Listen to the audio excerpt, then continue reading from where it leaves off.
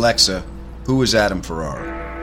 Adam Ferrara is an American actor and comedian known for playing the roles of Chief Needles Nelson on Rescue Me, Sergeant Frank Fiorelli opposite Edie Falco on Nurse Jackie. He was a co-host on the U.S. version of Top Gear. He has had 3 Comedy Central specials and his new album is called It's Scary in Here. Adam's new podcast is a big hit and available everywhere. Sounds like it could be funny. Sounds to me like 30 minutes you'll never get back.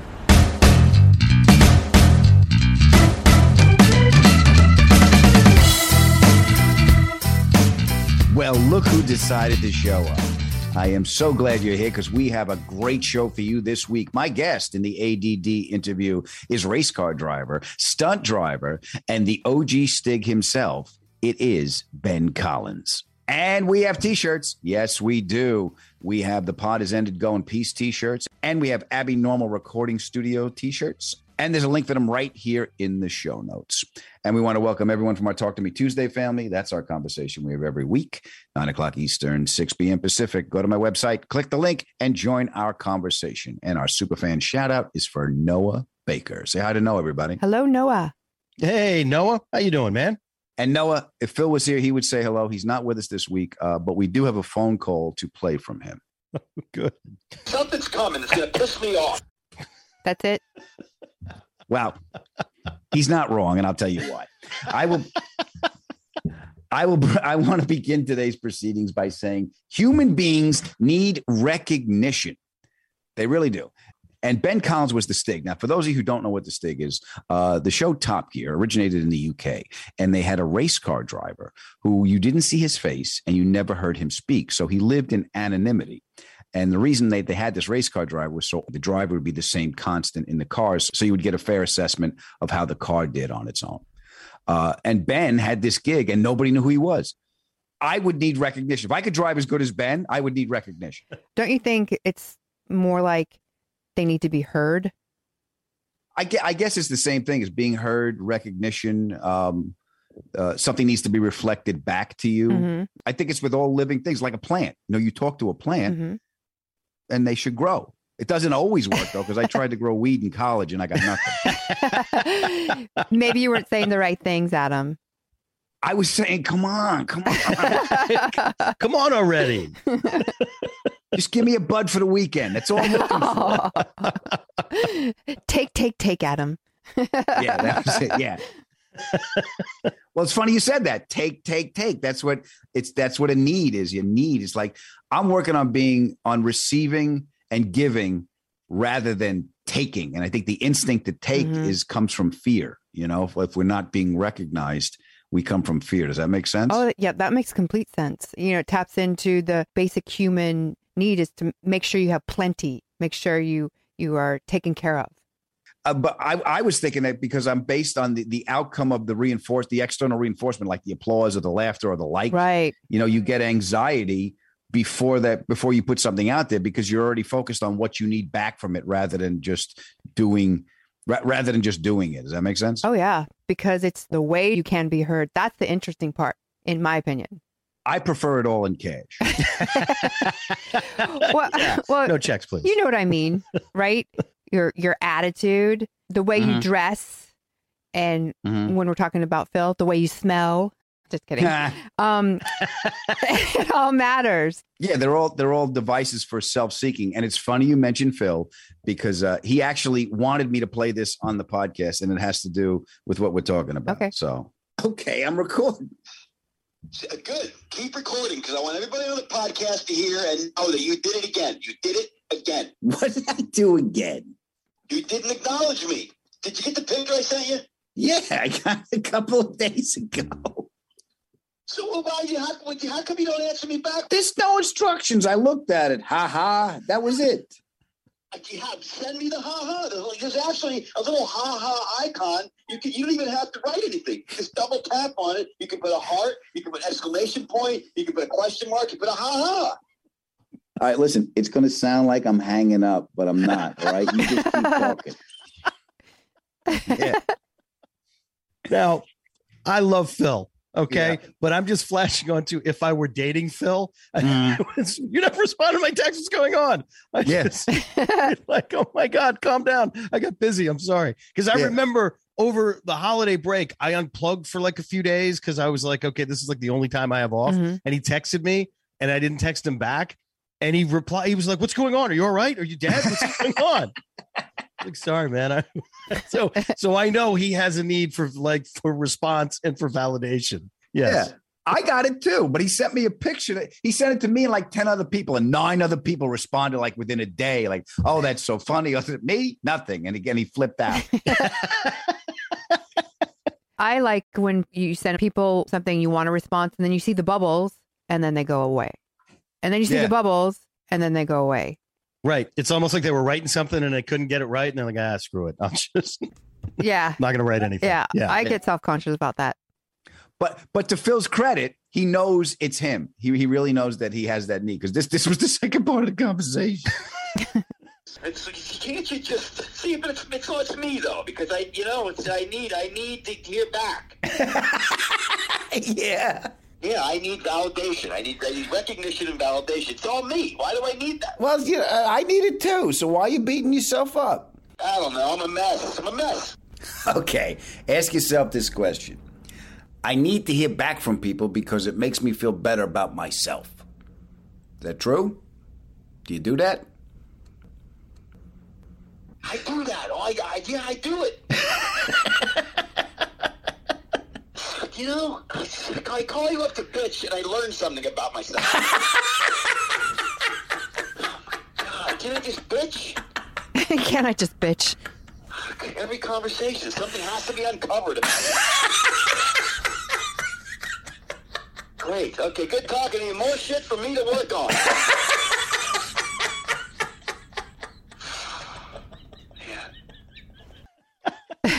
Adam, I have noticed after having a conversation with you, I do say to myself, okay, that was a teaching moment. You've made me ponder, Adam. Yeah, it drives him insane. No, it's like I got work to do. I got to go work on myself. It's like we're Adam's little mice, in his science test lab. Yeah. Yeah, we're all trying to get through the maze and find the cheese, and he's getting us pointers. Yeah. Look, I got news for you. I'm just working on myself. That's all I'm doing, because I've had it with me. I'll be honest with you. That's hilarious. I went through the antidepressants. I went through the anti-anxiety pills. I went through all this stuff, and I'm like, look, I got to take care of this myself, because this ain't working. Yeah. And Phil's working on himself. To his credit, he is, but he doesn't want to go to therapy because he's a pain in the ass. Because he's cheap. Come on now. Well, there's that, but there's also, I think I told you when he goes, ask your therapist if he'll see me. And then I came back. He's like, what'd your therapist say? And he said, I'm too old to climb that mountain. Oh, no. That would send me back. Oh, yes. Oh, man. Good luck with all that, though, Phil. Sorry, I can't help you. I can't climb that hill. So pissed off. I would too. So he goes, okay, fine. You know what? You go to therapy, and then you tell me what I got to do. So you're like crib notes for him. Here's the answers. Here's the answers. Go take them. Hilarious. So yeah, this was the third part of the conversation. Why do you ask me for help then? I don't know. Because deep down, I probably know you're going to help me with something. You're the guy to talk to. Probably subconscious shit. Like I know what I'm really calling you about. Okay, so if that's true, then this is all your fault, and you yell at me. I'm waiting for an apology. You know what? Text me back though in the future. You're part in this too. Okay. Yeah, he's like, okay, I'll apologize, but you got to text me back, all right? Yeah. Oh, man. Yeah. That's a note. I know that now about Phil. If he texts me, I got to get back to him. I can't leave him hanging. Or he'll flip out. But you know what? And I don't want to get sidetracked here, but sometimes you get involved in a text thread with somebody, and there's certain types of people that they will always have to have the last word. So like the text thread never ends. Like whatever you say, and you think, I think I just put a bow on it and we're done. And there's one more comment. There's one more comment. And I'm like, I don't know how to end this, except for silence. Yeah, I'll just smash the phone. Or that generally works. Yeah. Yeah, and Phil, you know what Phil does? I'll think it's over, and then he'll send me some emoji, and I'm like, I got to interpret a piece of pizza and a hockey stick. But that you guys have brought up something. Do people have to have the last emoji? Do they have to have the last text? Yeah, it's like having the last word. You have to have the last emoji. Mm-hmm. Yeah, and I think I'm one of those people. So and I hate that about myself because I'll always be like, all right, I think I just ended that text thread with my comments. But I've got a friend of mine, my buddy Jamie. I swear to God, if we go back and forth, it'll never end. He is definitively the last word guy when it comes to text. And if it's an emoji, I'm with you, Adam. I'm like, all right, I got to check out the Rosetta Stone and I got to convert these hieroglyphics and figure out what it is somebody's trying to convey to me. But it's also getting the last word, and I guess getting the last emoji falls into this category. It's self-seeking behavior. It's a human need to get attention. But the way I grew up was like, never draw attention to yourself. You understand me? You understand me? That's it. It's like the Goodfellas scene. The friggin' guy buys a pink Cadillac. You ought to wear a sign. It's true. You saw what happened to Frankie Carbone. Okay, he went up in a freezer truck. All right. I love that car. Really, Johnny Roast Beef? It's true. Mark, we were both going to the airport, and Adam looks at me and goes, "You're wearing that?" And I'm like, "What do you mean I'm wearing that? I look good." And he goes, "No, go dress down. You don't want to stick out." She gets all glamazoned up. I go, "What are you doing?" He looked at me like I was insane. I go, "You don't do that. They're going to pull you aside just to break your balls." And they did. See, even the dogs know I'm right. Lulu. But Ben Collins played the Stig. And the Stig was this race car driver who we didn't know if he was human or not. That was the gag. And he didn't have a need for attention, which is a human need. So it would stand to reason that Ben Collins is not human. He's a cyborg. Yeah. But he's an excellent driver. He's a really good guy, and I really enjoyed talking to him. So you guys listen to this, and we will see you on the other side. We have been raised to believe that love, approval, validation is a transactional behavior. I have to earn love. I have to earn approval. I have to do things to get it. And if I don't do things, if I don't get it, it must be me. There's something wrong with me. Okay, good talking. Any more shit for me to work on?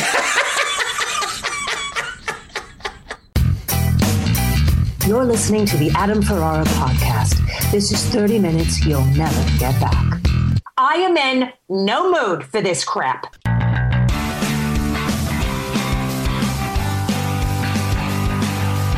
I got some stand-up dates for you. March 11th and 12th, I will be at Bananas Comedy Club in Rutherford, New Jersey. April 22nd and 23rd, I will be at Uncle Vinny's Comedy Club in Point Pleasant, New Jersey. We have T-shirts? Yes, we do. And I have my YouTube special. It's called It's Scary in Here, and there's a link to tickets, shirts, and the special right in the show notes. All right? All right. Go on. Get out of here. Pay attention when I'm talking to you, boy. ADHD, it's not just for kids. Nice boy, but doesn't listen to a word you say. Welcome to the ADD interview. It's not that you're not interesting, it's just that I can't focus. And my guest this week is... Oh, look, a bird! My guest this week is a world-class race car driver, author, and member of the Top Gear family. He was a driving instructor for the British Army Special Forces. You've seen his stunt driving work in many James Bond films, as well as National Treasure 2, The Dark Knight, Jack Ryan, Mission Impossible, Ford vs. Ferrari, and many more. He taught me how to do a black belt donut in a Dodge Hellcat, and I almost threw up. Ladies and gentlemen, boys and girls, the OG Stig himself, it's Ben Collins. How are you, pal? Very good, Adam. How's it going? Good to see you again. Good to see you too, my friend. And thanks a lot for, I had so much fun at the track. So I'm at Radford, our friend Ann Amsted's track. You're there. We get introduced. And then you're like, do you fancy messing around? I said, go, yes, I do. So they put us in an 800 horsepower Hellcat. And you taught me how to do a black belt donut. So tell everybody what a black belt donut is. I mean, I kind of subjected you to this. You were there to have a nice time, and then I kind of grabbed you and forced you to receive some Jedi training. So I mean, everybody can do a donut pretty much, which is like you've got a rear-wheel drive car with enough power, you turn the traction off and turn left or right, and the car spins on its axis, and that's easy. But it feels good, so why not? So the black belt donut is when you drift the car around in a circle. So it's a controlled drift. And as you discovered, it's a lot more complicated than just burning out on the spot. Yeah. But it feels great when it happens. Yeah, you were very patient. You were, and I was because I've been out of seat time for a while, so when it had to start coming back to me. And then I started getting it. And I have a heavy throttle. I mean, Tanner Faust is a mutual friend of ours, and he says, you the throttle's either on or off with you.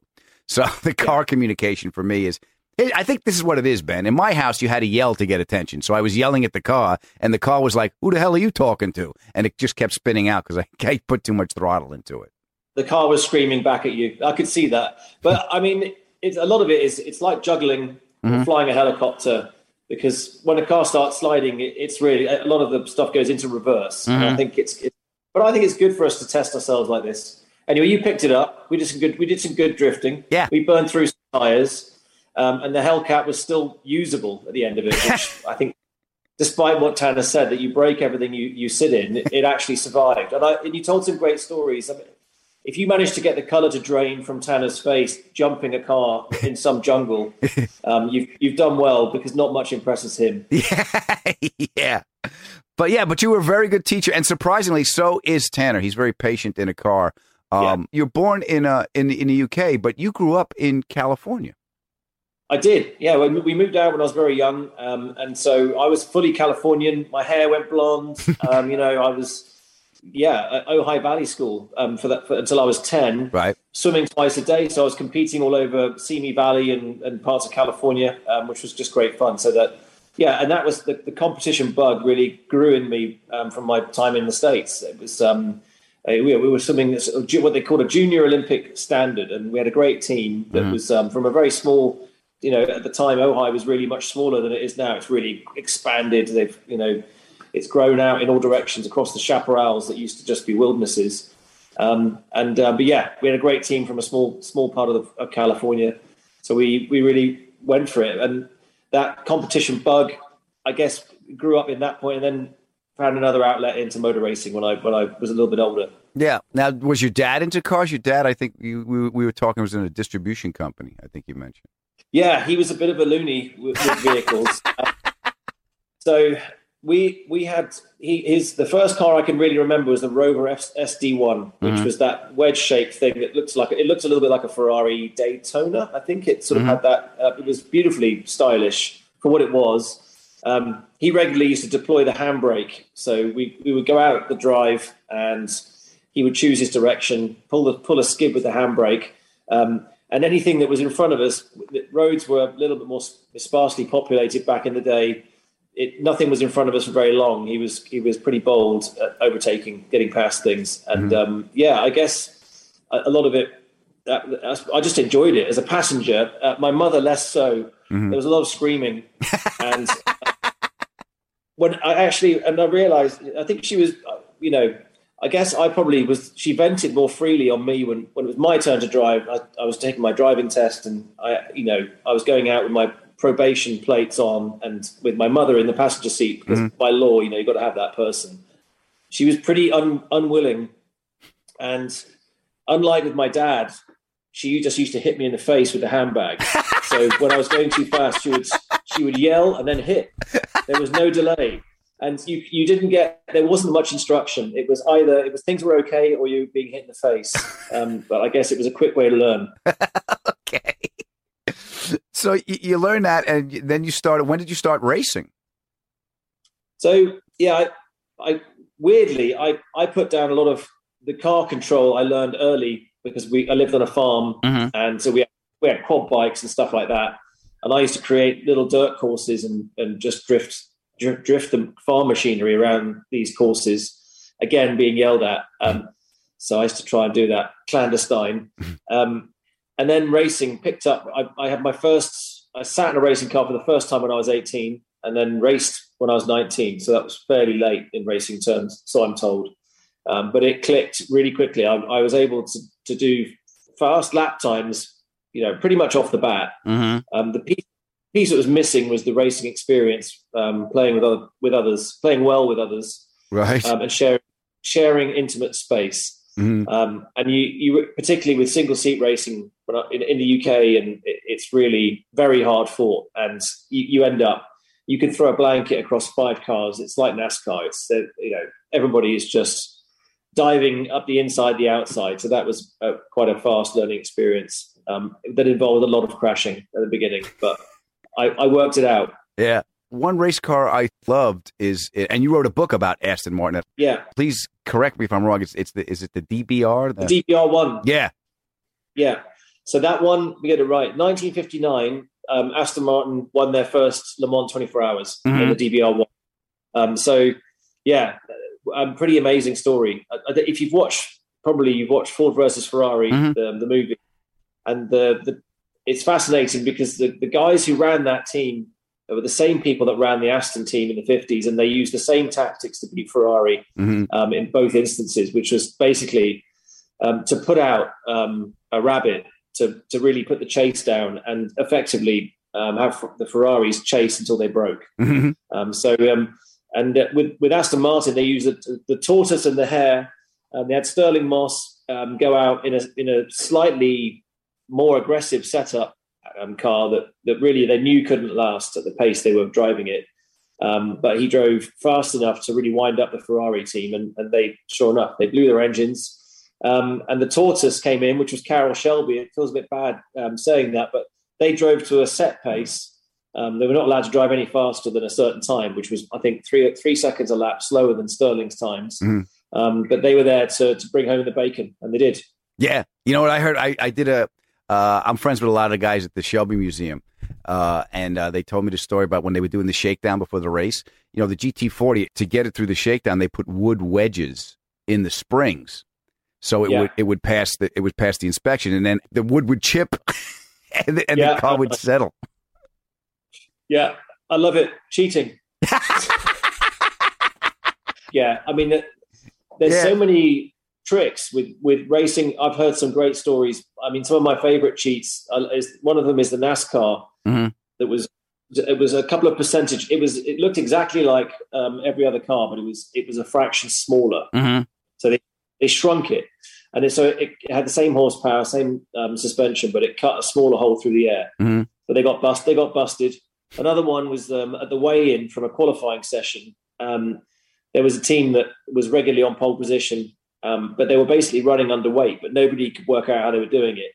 And what they were doing is they were pitting, and they were changing their wheels, and the second set of wheels, which the ones that they got weighed on, were full of water, not air. Aha! So they only noticed it when they saw the water leaking out through the rims that something was wrong. Yeah. How did you come to write the book about Astons? Are you a big Aston guy? I am, in a way, and I've mostly from the Bond movies. So the DB5, the last 4 movies. Yeah, I've been working on those. The DB5, what we had in there, DBS, DB9 a little bit, and in the latest movie, No Time to Die, they had the old Vantage, which was pretty awesome. So, sorry, not the Vantage, the V8 even. That was, I think it was first in the Living Daylights. They had the Volante V8 in there. So, passionate from that perspective. And then a publisher I worked with on a different book that was called How to Drive, which was kind of bringing a lot of performance driving skills into the real world.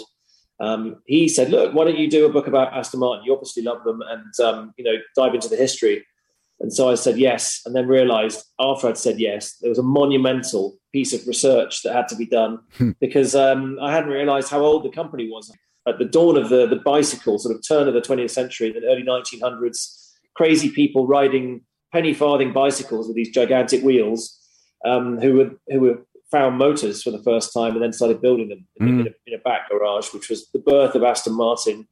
And then the inventor of Chitty Bang Bang, which if you've seen that movie, the story of the flying car, was based on a real machine that was built out of a man who got the engine from a German Zeppelin from World War One, married it to a truck chassis, and raced this thing at Brooklands at death-defying speeds. And he was a guy called Louis Zabrowski, who was one of the first Grand Prix drivers for Aston. So Zabrowski he loved a prank and used to bring people around. He was the third richest guy in the world, and he was fond of building mock villages, inviting people over, and then he would blow them up in front of them. Like an afterpiece. Like after they'd had their dessert, they'd go out and he would have a firework display and then blow some stuff up. So why not? That's a fun night out. It's a great night out. Yeah, great night out. I mean, I wish I had the resources. I'd do the same thing. Yeah. I think one of my favorite asses is the 77 Vantage with the lights in the rally lights in the grill. Oh, is that the Lagonda? No, the Lagonda. That's that ugly 4-door with that narrow grill in it. You don't like that? I love that thing. Don't like it. I like the Vulcan. Have you seen the Vulcan? Yeah, I've driven the Vulcan. How's that? That's amazing. Yeah, absolutely amazing. I was really not sure. I looked at it and I thought, is this like a science experiment or is it something that they've developed? And actually, it's been highly developed. It was like, I've raced the top category at Le Mans and the sort of prototype class with big wings, lots of downforce, stability, incredible braking. It was just like driving that. It was absolutely brilliant. So it was so well done, and the sound of the engines, so the power and the shrieking, and it was pretty fun. I got to drive that around Thermal. So we did a big Michelin event there, which was good that we had them on board because we chewed some rubber. Yeah. Okay, now I got to ask about Top Gear. You were the Stig from, was it 2003 to like 2010? Yeah, just before, exactly, roughly that period, yeah. Okay, so how'd you get the gig? Well, I saw some of Top Gear on the TV, and I just thought that looks like so much fun. So I basically started getting in touch with anybody I knew that had worked on the magazine or anything like that. Like, who do you speak to? Who is in charge? And I never found out who really. But I submitted my CV and some footage that I got from. I worked on a car commercial, sliding a car around on the snow. And that was enough to at least get an interview, which was to say I was taken to a track. I was given the keys to a Ford Focus, and they had a lap time for this thing.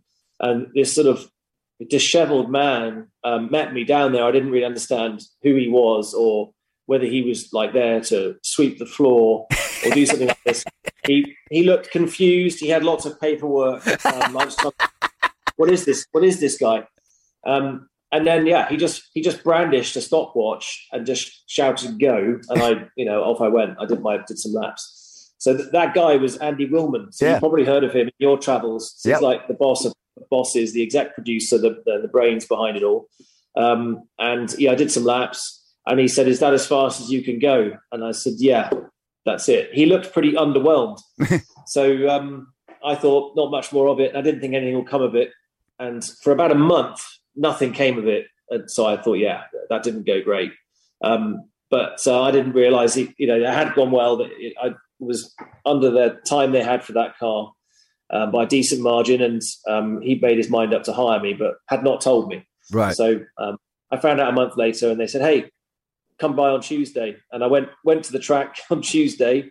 I got given a white suit and a helmet and away I went. Now, did they tell you that no one's going to know who you are? You're not allowed to talk. Just get in and drive the car. In the first day, it was. I'm trying to remember how this worked. Basically, no. I sort of had on the day. Yes, I knew a bit about what they'd been filming because prior to me starting as the Stig in the white suit, there had been a Stig in a black suit, so I knew what that was, and it was an anonymous character. And as a Star Wars freak, I never saw who Boba Fett was either. So this was quite appealing. So it just made sense. And it seemed to be common sense. And so as a result, I was very cautious. And I wore a balaclava on the day, my first day to work, because I presumed that I might be doing something like that.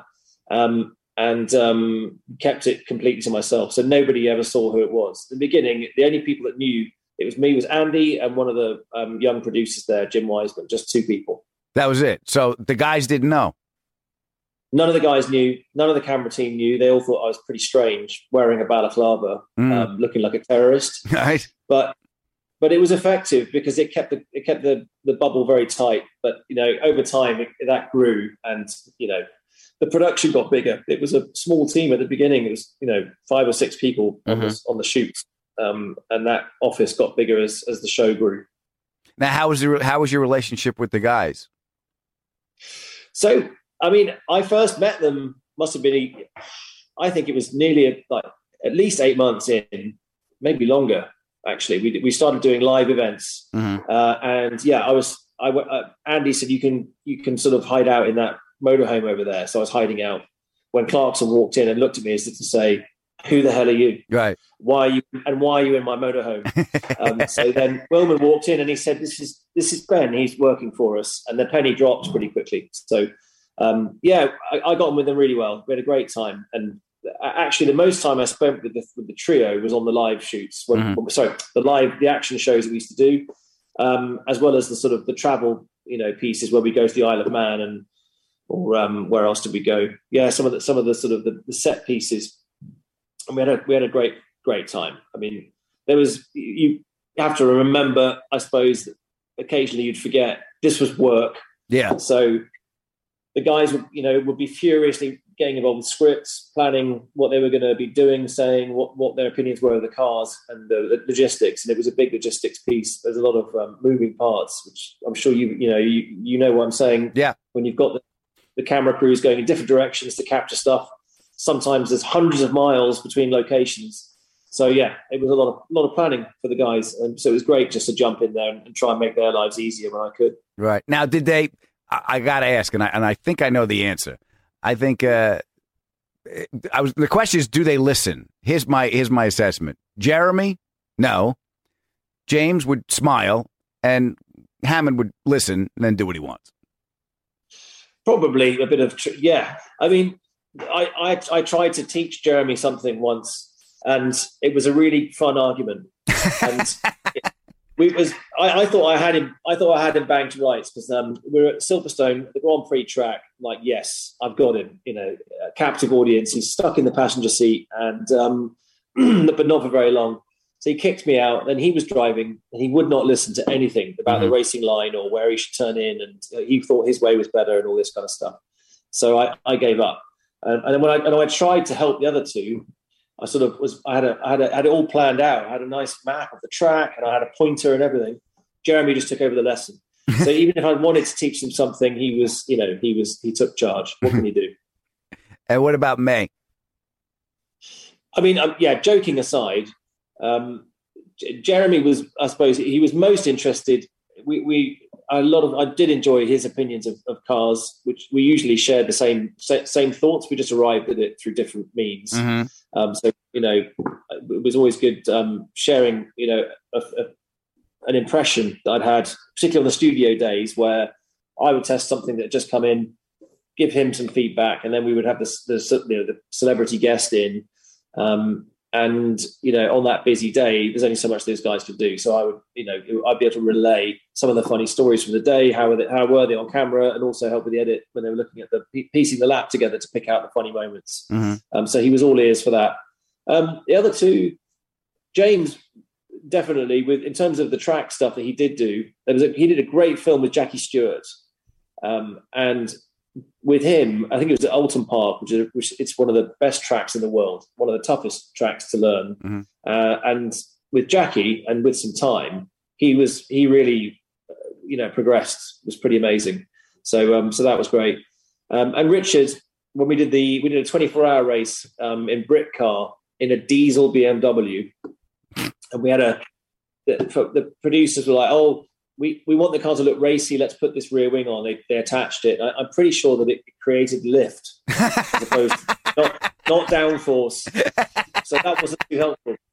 But yeah, and Richard had, he was still in the comeback from his huge crash. Yeah, and he was great. He took to it and was receptive picked up a lot of the racing side of things about how to handle faster cars coming through, which we had a lot of because we were practically the slowest car on the grid. Right. So no, they definitely listened. It's just a case of how much time we would get. You'd be surprised how little we had to cram so much into a short space. When you were on the Top Gear track with the celebrities, can you recall a celebrity that really scared you with their driving besides me? Yeah, I suppose probably the one closest to your style of driving would be Ranulph Fiennes. Yeah. You've heard of him, the Polar Explorer, who is ex-Special Forces. I mean, there's not much he hasn't done, and he's written some great biographies. But one of my favourite books he's written, is that right? Living Dangerously? I think that's him anyway. It sums him up, basically. It's a miracle that he's still alive. But he seems to take the 1,000-yard stare to everything he does. Right. I mean, I think if he was in the supermarket just cruising down the mile, he would have that same stare. And I noticed it in his eyes. So I was stuck as a passenger, and he was kind of looking down the road, and really you could see the white knuckles on the steering wheel. Mm. And he just dropped the hammer and off he went. And I just started talking to him, realized that I was really talking to myself. So I actually had to hit him in the helmet. So I smacked him in the head 3 times, and I got him back in the room. And once he sort of was looking at me, I said, "Okay, slow down." Because I was going to show you where the left and right are. And I'm not just ballast. I'm not dying today. Yeah, it kind of went in. After that, you got on great. That's cool. What was one of your favorite cars that you drove on the track? Yeah, good question. I mean, I used to race for a company called Ascari. Mm-hmm. I raced for them for 4 seasons in the top category at Le Mans and also in the GT class. And we developed a supercar called the KZ1, which was a really amazing machine. It had a BMW engine. It was very fast and very aggressive. And actually on the day we had it at Top Gear, it was slightly damp. Mm-hmm. But that was great. That car, I think, had it been totally dry, it would have set the fastest time. But even still, it was pretty berserk and great to drive. I mean, we had many. I always loved filming with Ferrari. Mm-hmm. They would always send a big team of people up there because they cared so deeply about the results. So you meet the test drivers. Some of the engineers would be there. Their press people would be there, just making sure that everything was right. Right. Tire pressure, they would check. They would, make sure you had the right tires, everything. And then what I loved about them is they really were hanging on your feedback. They want to know, what do you feel about how is the car? Yeah. How is it performing? What is it doing? What is it telling you? They take all that in. It's great. I mean, I think that's quite special because they really feel that bond with people who engage with their brands and their car. It's not the brand, sorry. They just want that. They're on the same level as the driver. I think that's what's pretty cool about them. Yeah, from a guy like, I got the keys to the kingdom when I got the show, Ben. I never had this kind of level of experience. And when you first experienced connecting with a car, it could be an old junker we were driving. I was telling you, there was that Alpha, that 87 Alpha that I had on the show with that big long throw, the 45-degree shifter that comes out with that big wooden gear knob and that big long throw. And I could rev match without really trying. I'm like, oh, I love this car. And I was going to buy it, and then Tanner wrecked me in it. But, whenever you connect in those cars, like we had the Balboni, the Lamborghini, the rear-wheel drive Lamborghini with the metal shift plate. And I was like, oh, that car, that click. And when you hit a turn right, it's just like, it's really, it's quite special when it happens. Yeah. We had what were we in the other day? So Balboni, who was I think one of their earliest. He was a test driver, yeah. The test driver, that's right, from Lamborghini from back in the day. And we were out 2 days ago in another rear-wheel drive only Lambo. Mm-hmm. I think it's always quite brave because those cars are really built around being four-wheel drive. So it takes quite a lot of I think it takes bravery to flick it around the other way, put more power in it. And there you go. There's the keys. Good luck. But Lamborghini can pull it out of the hat too. It's pretty cool. It'd be interesting to see where they go with that because, I feel that they've not really strayed much from those two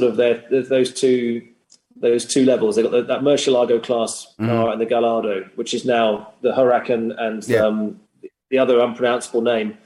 The Aventador. Yeah, the Aventador, exactly. Yeah. So where are they going? I don't know. They kind of look like UFOs. Yeah. They look very other. You know what's really cool about the Aventador? This little thing I just geek out on the ignition button, there's a red cover, like a missile switch that you got to flip up. Oh, yeah. Yeah. Don't touch. Yeah. I love that. I felt I got in and go, I'm a superhero. I'm fighting crime. Yeah. I'm using this You're power for Batman. good. Yes, I'm Batman. All right. Now, the other part of the other side of the coin, what was the worst car you drove on that track? The TVR. Yeah. That's a British. I don't think we have that here. That's the British from the Blackpool car, right? The guy from Blackpool. Yeah, that's it. You were saved. America was saved, and then Britain was saved because TVR went bankrupt, which was great. I'm offending. There's a lot of enthusiasts that have bought these things, and some of them are still alive, but many are not. It was not a great car. They were badly engineered, and what I didn't like about it is that the car was beguiling. You would get an impression that it had this much grip, and actually it was this much. Right. So you press the brake pedal, and then to your surprise, the tires would lock up, and you'd be skidding, and then you would turn the steering wheel into a corner, and to your surprise, the car would start spinning around again. It was really and across almost all models, and they were unreliable, and the stuff, they just had some stupid stuff on them. One of them had the door. To open the door, you pressed a button on underneath the wing mirror, which sometimes didn't work. All of those things, I just found it annoying. It felt like the kind of car that I had built, as opposed to from a manufacturer, and that's not good.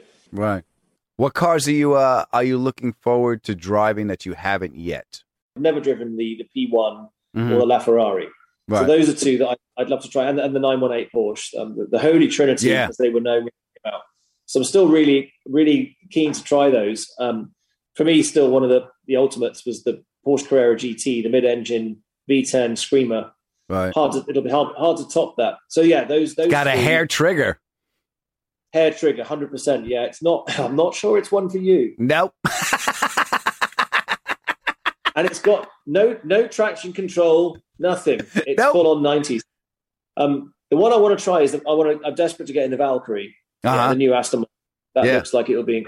That's sensationally fast, and the Lotus Evija, which again is, I think, what is it? I'll get the number wrong. 1,600 horsepower is the equivalent in battery. They power. had it at Ant's launch. Yeah, the Lucid looks wild.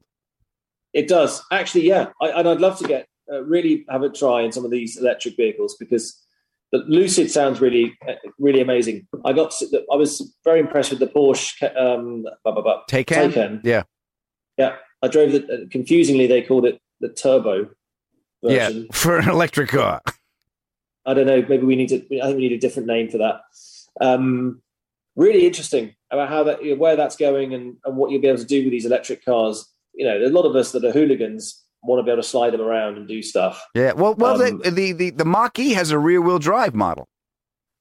Yeah, and also there's potential to run gearing in these cars. So the Formula E series has been good for that. It's quite funny. So Formula E, it's basically it's similar to a one-make series, but each team and manufacturer can choose how they the way the power gets to the wheels is down to the manufacturer. And they've got every example of gearing, from no gears, just one, single gear, 2 gears, 3, 4, or 5. All of them seem to be competitive. But for us, the driver, I think that will have a big effect on how you can, throw them around. If you want to go and take them drifting, you really want the gears, because I've found that with an electric vehicle, if you decide to take it to a track and throw it sideways through a corner to burn some rubber, the power really fades out. It just, even though it's got all that torque, it doesn't really. It only deploys for a while, so you're on it. Your speed is just dropping off all the time. It's got short legs. Short legs, so we need gears, 100%. Yeah, listen. Anytime I throw it around, if I'm going to throw a car around, if I'm not in second gear, there's going to be a problem. First and second, okay. All right. If I'm in third gear and I'm trying to throw something, that just run. It gets messy. Yes. Yeah. Well, we kept it contained on our little donuts. Yeah, but I hear you. I know what you mean. But you need to, look, if you've got space though, you can practice this stuff and it's all right. See, that's the thing is I don't have the seat time. I don't, like I said, last time I was throwing a car around at that level, what we were doing, Tanner was sitting next to me. So it's been quite a while, but it was so much fun and you are so patient. And I was so grateful that you asked me to be on your YouTube channel. Plug your YouTube channel so people can see all the fun you're having. Oh, yeah. Well, actually, 10 years ago, I left Top Gear and went off to do other stuff. Been working on movies and racing and things like that. And so last year, I kicked off Ben Collins Drives, which is up there now. We've made a few films, and it's just started to get momentum. So I'm now producing content more regularly and getting into it. Yesterday, I was out with Dizzy Rascal, the hip hop legend, and just said to him, "Do you want to come and mess around? We go drive some AMG Mercedes." He said yes, and off we went. So that's the kind of stuff we'll be doing. So cool cars and interesting people having a good time, as we did with you. And thanks to you, you were the first. You were the first victim. Well, I certainly enjoyed it, my friend. I can't thank you enough. Best to you and the family, and stay safe, okay? And to you. The ADD interview was brought to you by cruisintowellness.com. Cruisintowellness.com for all your CBD needs. Now, let's say your mother was teaching you how to drive, and she would indicate that you are going too fast by doing this. She just used to hit me in the face with a handbag. This could cause you a little anxiety, so why don't you do what I do? Take one of the gummies they have at cruisintowellness.com. You know what else they have? Sure you do. Edibles, tinctures, pain creams, bath products, pet products, and you're getting 20% off with the coupon code ADAM. Oh, that's someone texting me right now saying thank you for the 20% off with the coupon code ADAM. 20% off anything they have at cruisintowellness.com. Go. Feel better. I'm Ben Collins, and that's 30 minutes I'll never get back. Thank you, Adam. You got it, pal. I really enjoyed talking to him. Oh, my God. What a fascinating guy. Such cool stuff you guys were talking about. Adam, he had me at Boba Fett. I'm like, okay. Yeah. It's true. Absolutely. Yeah. It's true. He had me when he drove the Vulcan. Oh my God. Yeah. And I love that he referenced Boba Fett too, Alex, because like if you're gonna take inspiration, it's like that's the coolest guy from Star Wars. Nobody ever saw his face, but everybody knew who he was. That's the Stig. Yeah. I mean, that's just that you have to find your motivation behind it and settle into it and be like, that's why I'm doing this, and that's how I'm dealing with it. I thought it was brilliant. Yeah. Yeah, he's one of those guys that are made up not to get recognition. I am not one of those guys. No, you like validation, man. I can't be Boba Fett. I can't be Batman. I'd be telling everybody, I'm Bruce Wayne. Can't keep a secret. It's me. I'm kicking everybody's ass. You want everybody to know. You damn it. Look at my car. And I got a cave. I got a boat. I got a cave. Oh, that's hilarious. That would be you, Adam. That would be me. And then you're like, how can I make some money off of this? Yeah, you're damn right. Get your Batman action figures. They look like me. That's hilarious. I do have to say that that's the Stig outfit. I was standing next to Stig. I could not. I was uncomfortable.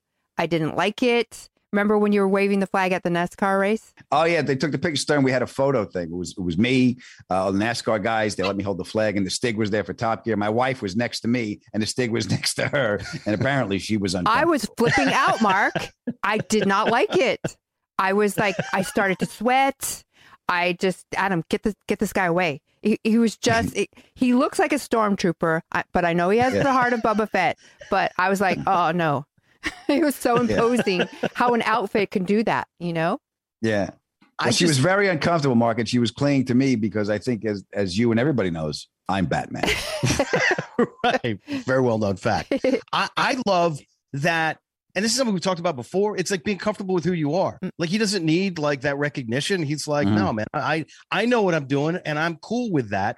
And so I'm just going to be this silent Sphinx, like, intimidating figure. I love how we embrace it. I'm with you. I'd be the one at the bar was like, oh, look at that Stig guy. That's me. That's me, everybody. Yeah. I'm the guy that drives that cool. And I learned to drive from my mother because she hit me in the face with a handbag. Oh my God. Wasn't that brilliant? Yeah. Why did I have an image of your mom? Me too. Doing that with you. Yeah. Slow down. You're coming in too hot. Hit the apex and release the car. I mean, don't confuse your inputs in a turn. Keep your eyes down the track, you stupid ass. Too funny. Yeah.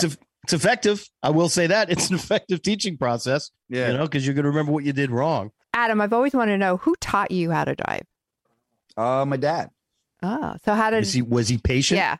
No, not patient at all. What did he do? Like he took you out. This is right. This is caddy? left. That's the gas. That's the brake. Get on the parkway and get me home. What? That was it. First, he would sit me in his lap when I was little, and I could while he was driving with the pedals and everything, because my feet didn't reach the pedals, and that was really cool. And I'm going to preface this story by everything I learned from my dad came through a cloud of cigarette smoke. Didn't matter what we would do, and he had a Lucky Strike burning out of his head, pouring gasoline, working with fireworks, didn't matter. Had it dangling. Oh, I love Joe. So I remember he taught me how to drive in the Cadillac that was a plumbing truck. I told you a story where my mom burnt out the seat. We turned into a plumbing truck, and that was the car he taught me to drive it. So every time I make a right, he goes, yeah, don't you hear all the tools rattling around? That means you're taking a turn too fast. I go, Pop, I don't think the car I'm going to drive after this is going to have pipe cutters, tools, a sawzall, and loose pipes rolling around the back seat. I was going to say, wow, after learning how to drive on a caddy, I drove your dad's caddy through the tunnel and I thought I was going to die. Those cars are so big. How did you do that? If you can get your license in a caddy, I think you could drive anything. Well, yeah, no, I drove the caddy and then I was driving trucks. And then when I was working at the fence company, I was driving like 20-foot flatbeds, with manual transmissions, these old Ford trucks. Wow. So, yeah, I got thrown into the deep end real early. Yeah. Who taught you to drive, Stern? My dad. He's a great driver. And like your dad, he loved to work on cars. Like, he's like, I'm not going to take it to the mechanic. I'm just going to throw on my jumpsuit and I'm going to fix the car. And I share none of that with him. And I think he was very nervous about me getting behind the wheel. It's like, I'm not sure if you've got the mentality to actually master this skill. But the hardest thing he did, and it was the best thing, because he taught me to drive on standard. He would park on a hill and he would get out and he'd put me in the front seat and he'd be like, you have to start this car up from scratch on the hill without stalling and like going backwards and hitting stuff. And once I could do that, and it took me a little while to master that, but once I could do that, then I felt like I was good with a lot of stuff. And I'll tell you this, my dad threw compliments around like hubcaps, but when I would get a little bit, you did a good job there, that would keep me going for like the next year. It was like, I made my dad proud because I didn't wreck the car, but it was, but I love that. But he was a great teacher. He was very patient. And I need that. That's good. So let's see, look, you got the recognition. And you figured out how to do it, and it built your confidence. I'll be honest with you. If that was me, I'd put the emergency brake on. Put the emergency brake on. Start the car, put it in gear, let the clutch catch, take the emergency brake off, and go, anything else, smart ass? Well, the car that I learned on, it was an old 65 Volvo wagon. It had a choke. So you had to you had to work that as well. It was like flying a biplane as far as I was concerned. There was a lot of stuff going on. And again, once I could drive in that, like I was like, okay, I'll be okay with this. Mark, I can relate to your story. My dad was a professional driver. I mean, he was a truck driver. He was a Teamster. Oh, wow. So I learned from that. And, he told me the regular treat everyone like they're psycho or crazy. And you're the only sane one driving. And then always watch the wheels, because that will tell you if they're going to come in your lane or what they're doing. But the one thing that I felt like, okay, I know how to drive, is I went through this light. It was red. I went through a red light. There was a fire truck and I made the decision to go through the red light. And he always taught me, once you make a decision, don't go back. That's your decision and you got to go forward. So you have to have that confidence to do that. So I did that, and I'm like going, oh my goodness, I went through a red light. I was like distraught about it. I came home. My dad apparently was in the area and saw my car go through the red light. And he goes, that was a good decision. You did really well. I would have done the same thing. I'm proud of you. And I went, whoa, that was the awesome. Best. That just gave me 10 plus confidence in my ability. See, that's great. If my mother would have saw it, she would have went, I saw you go through the red light. She would have hit me with a handbag. What were you thinking, Adam? You're going to kill everybody. Well, that's good that your father said, watch the wheels and gave you the defensive driving talk, because that's what you have to do. I remember Pop told me, he's like, listen, if it's raining, look for brake lights and the reflections on the road, because the idiot in front of you probably isn't going to hit, is going to late brake, and you might skid into him. He told me that, and he also told me, like, if you see a cop, don't hit your brakes, just downshift, because they can see the brake lights. Oh, that's smart. Yes. Yeah, that was another lesson that Pop taught me. My Pop, not your Pop. Yeah. Joe never gave me any driving lessons, unfortunately. I could have used some from him.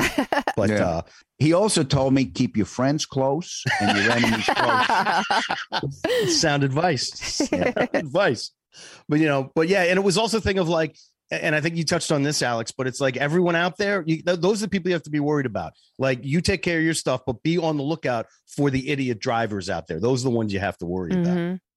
Yep. Yeah. I use it in life too. I mean, I'll be in a conversation and so we go, I'll tell you what's wrong with this country. All right, I got to put my blinkers on and get out of this lane. Let me get the off ramp. Yeah. It's like the car in front of you. Give yourself plenty of room to brake. Look at the time. Is that my exit? Yeah. If I see a car in front of me that has more than 5 bumper stickers on it, I'm like, okay, I don't want to be anywhere near this car. Oh, this guy's an idiot. Do you do this? I'm driving and I see like someone's fender bent, fender bent, and I'm like, okay, so he's not good with right turns. It's on the right bumper, or his back is smashed, and that means he stopped quick. I make a judgment on the way his car is broken on how he drives. Or his weak spot. I like when the banged up car and they yell at you like, "What is wrong with you? Really? Really? You got a garbage bag for a passenger window and you're giving me shit?" Oh my goodness. True. See, I see those cars, and when they're banged up, and you're smarter than me, Alex, because you're like drawing that as like, okay, left turns for this guy or battery, brakes early. I just look at damage on a car. Somebody's like, I don't give a shit. Okay. I don't care. I will run into you if I get angry. I've done it before. I will do it again. You know what I would do if my car got in an accident? I would fix it up, and then I would make sure it could fly like Chitty Chitty Bang Bang. How great was that story? Oh my God. That was brilliant. Well, Chitty Chitty Bang Bang was a great car. Could float, boat, and fly and all that. But all I remember is the kids getting in that, here, have some candy. Oh, yeah, the catcher, whatever that guy was that was put him in the cage. The kid catcher. Terrified me. That and flying monkeys terrified my childhood. Yeah. Oh, the flying monkeys? Yeah. Oh, that freaked me out too. Yeah. But I love it. I love the old school of like, well, we got a Zeppelin over here. First of all, anybody referencing a Zeppelin in any conversation makes me smile. It's like, what would happen if we took that engine and put it on this thing? Let's see what goes with that. It's just the creativity. I love that, man. This is cool. Yeah. I love the fact that he was a rich lunatic millionaire that would invite people over and burn down the village for laughs. Let's blow it up. You guys, what would you do if you had that much money? Oh, that I would do that. Yeah, that's what he said. You know what I would do? I would buy the biggest Harley I could. And then I would buy all the Nerf I could, and I would Nerf all the streets so I could ride that big Harley and not kill myself. That's smart. Okay. I like that. You want to know what then the next thing I would do? What? I'd be Batman. That's what I would do. Except no mask, Batman with my head. That would be it. Would you have a name tag that said Adam? Yeah, hi, it's Adam. Here's my card. It's not Bruce Wayne, it's Adam. I'm Batman. Oh my goodness. I'd have a big enough pool where I could fit dolphins and swim with them. That we have it. It's called the ocean. No, it would be my own pool, my own private pool. All right. Stern, what would you do? What would I do? Yeah. I would recreate an entire ancient Roman villa like they have at the Getty Villa, right? Because I love that. I'd basically recreate that, and then I'd walk around all day in Roman armor, like I told you guys I want to do anyway. So, you know, and that would be, be like, who's that? Is that Caesar? No, it's just Stern. He's just doing his thing. And he would hire extras. You know, there would be constantly extras. Yeah, it would be like thousands of extras all over the place. And I'd have a chariot, you know, and I'd be like, hey, Stern, you coming by? Yeah. Hold on. I got to get the horses and hook this thing up. I'll be there in a bit. Yeah, honey, he's trying to make it look like he's deep and he's really into history. He's just working for the bath. That's all he wants. He wants to get in the Roman bath with the extras. Oh, goodness. All right, that's a wrap. Everyone, come on, let's wash off. That's a wrap. I don't know. Laverne, Gail, Patty. I don't know, Adam. He does have Time bathroom. to watch the Emperor. He does have bathroom issues. I don't know. I think that would be a huge problem for him. Yeah, I'd be like, all right, get out of here, everyone. I need the bath to myself. Oh, and you know what else I would do? I would hire Ben. Ben would be my personal Stig, and I would get a track, and every car I wanted to drive, I would make him teach me how to drive. That would be cool. Yeah, I want a Pagani Huayra. I'd want to drive that. I want the Vulcan. I want the Batmobile, the Pope Mobile, all kinds of shit I want. I know what I would do with all that cash now. A Gumpert. It's an ugly Gumpert. I want to drive a Gumpert. Adam, I know what I'd do with all that cash now. Wow. I would bring you, Tanner, and Rhett back together. Oh, yeah. I like that. Yeah, just so you know, I'm going to be really expensive. Apparently in the stream, I have unlimited cash, so you'll be fine. Yeah, I would do it in a minute because I still love those guys. And I got to tell you, Adam, and you're talking to Ben, and I know we've talked to Rhett and Tanner, and it's this like exclusive club, this brotherhood that you're part of. And even though you weren't on the show with Ben, like you're part of that club. And so there's something about that. It's like an esprit de corps, you know, that you guys have that bond, even though, you know, it's almost like if somebody was in like the 101st, you know, Airborne Division in 2000, they've got a connection to the guys that fought the Germans off at Bastogne. Like you've got that brotherhood with them, like for all eternity. And it's a very exclusive club. I love that you're part of that, man. Yeah. Yeah. Thank you for recognizing that, Mark, because it's based on the brotherhood of basic cable. That's pretty much what it is. You're going to risk your lives, not for network money, just for basic cable. But I'm so glad that Ben Collins made some time for us today. I really enjoyed talking to him. Honey, if they want to get a hold of us, where do they go? TheAdamFerrara@gmail.com. We got T-shirts. A link to T-shirts are right here in the show notes. My special, It's Scary in Here, is still free on YouTube. Please tell somebody you love about the show and help spread the word. And if you get a chance to leave us a review, that helps us with our friend, Mr. Algorithm. And I want you to always remember that life is hard. You take it easy on yourself. Pod is ended. Go in peace. Adam, I have noticed after having a conversation with you, I do say to myself, okay, that was a teaching moment. You come up with this philosophy. I'm like going, oh, wow, I never really thought of it that way. You've made me ponder, Adam. Yeah, the Buddha of bullshit.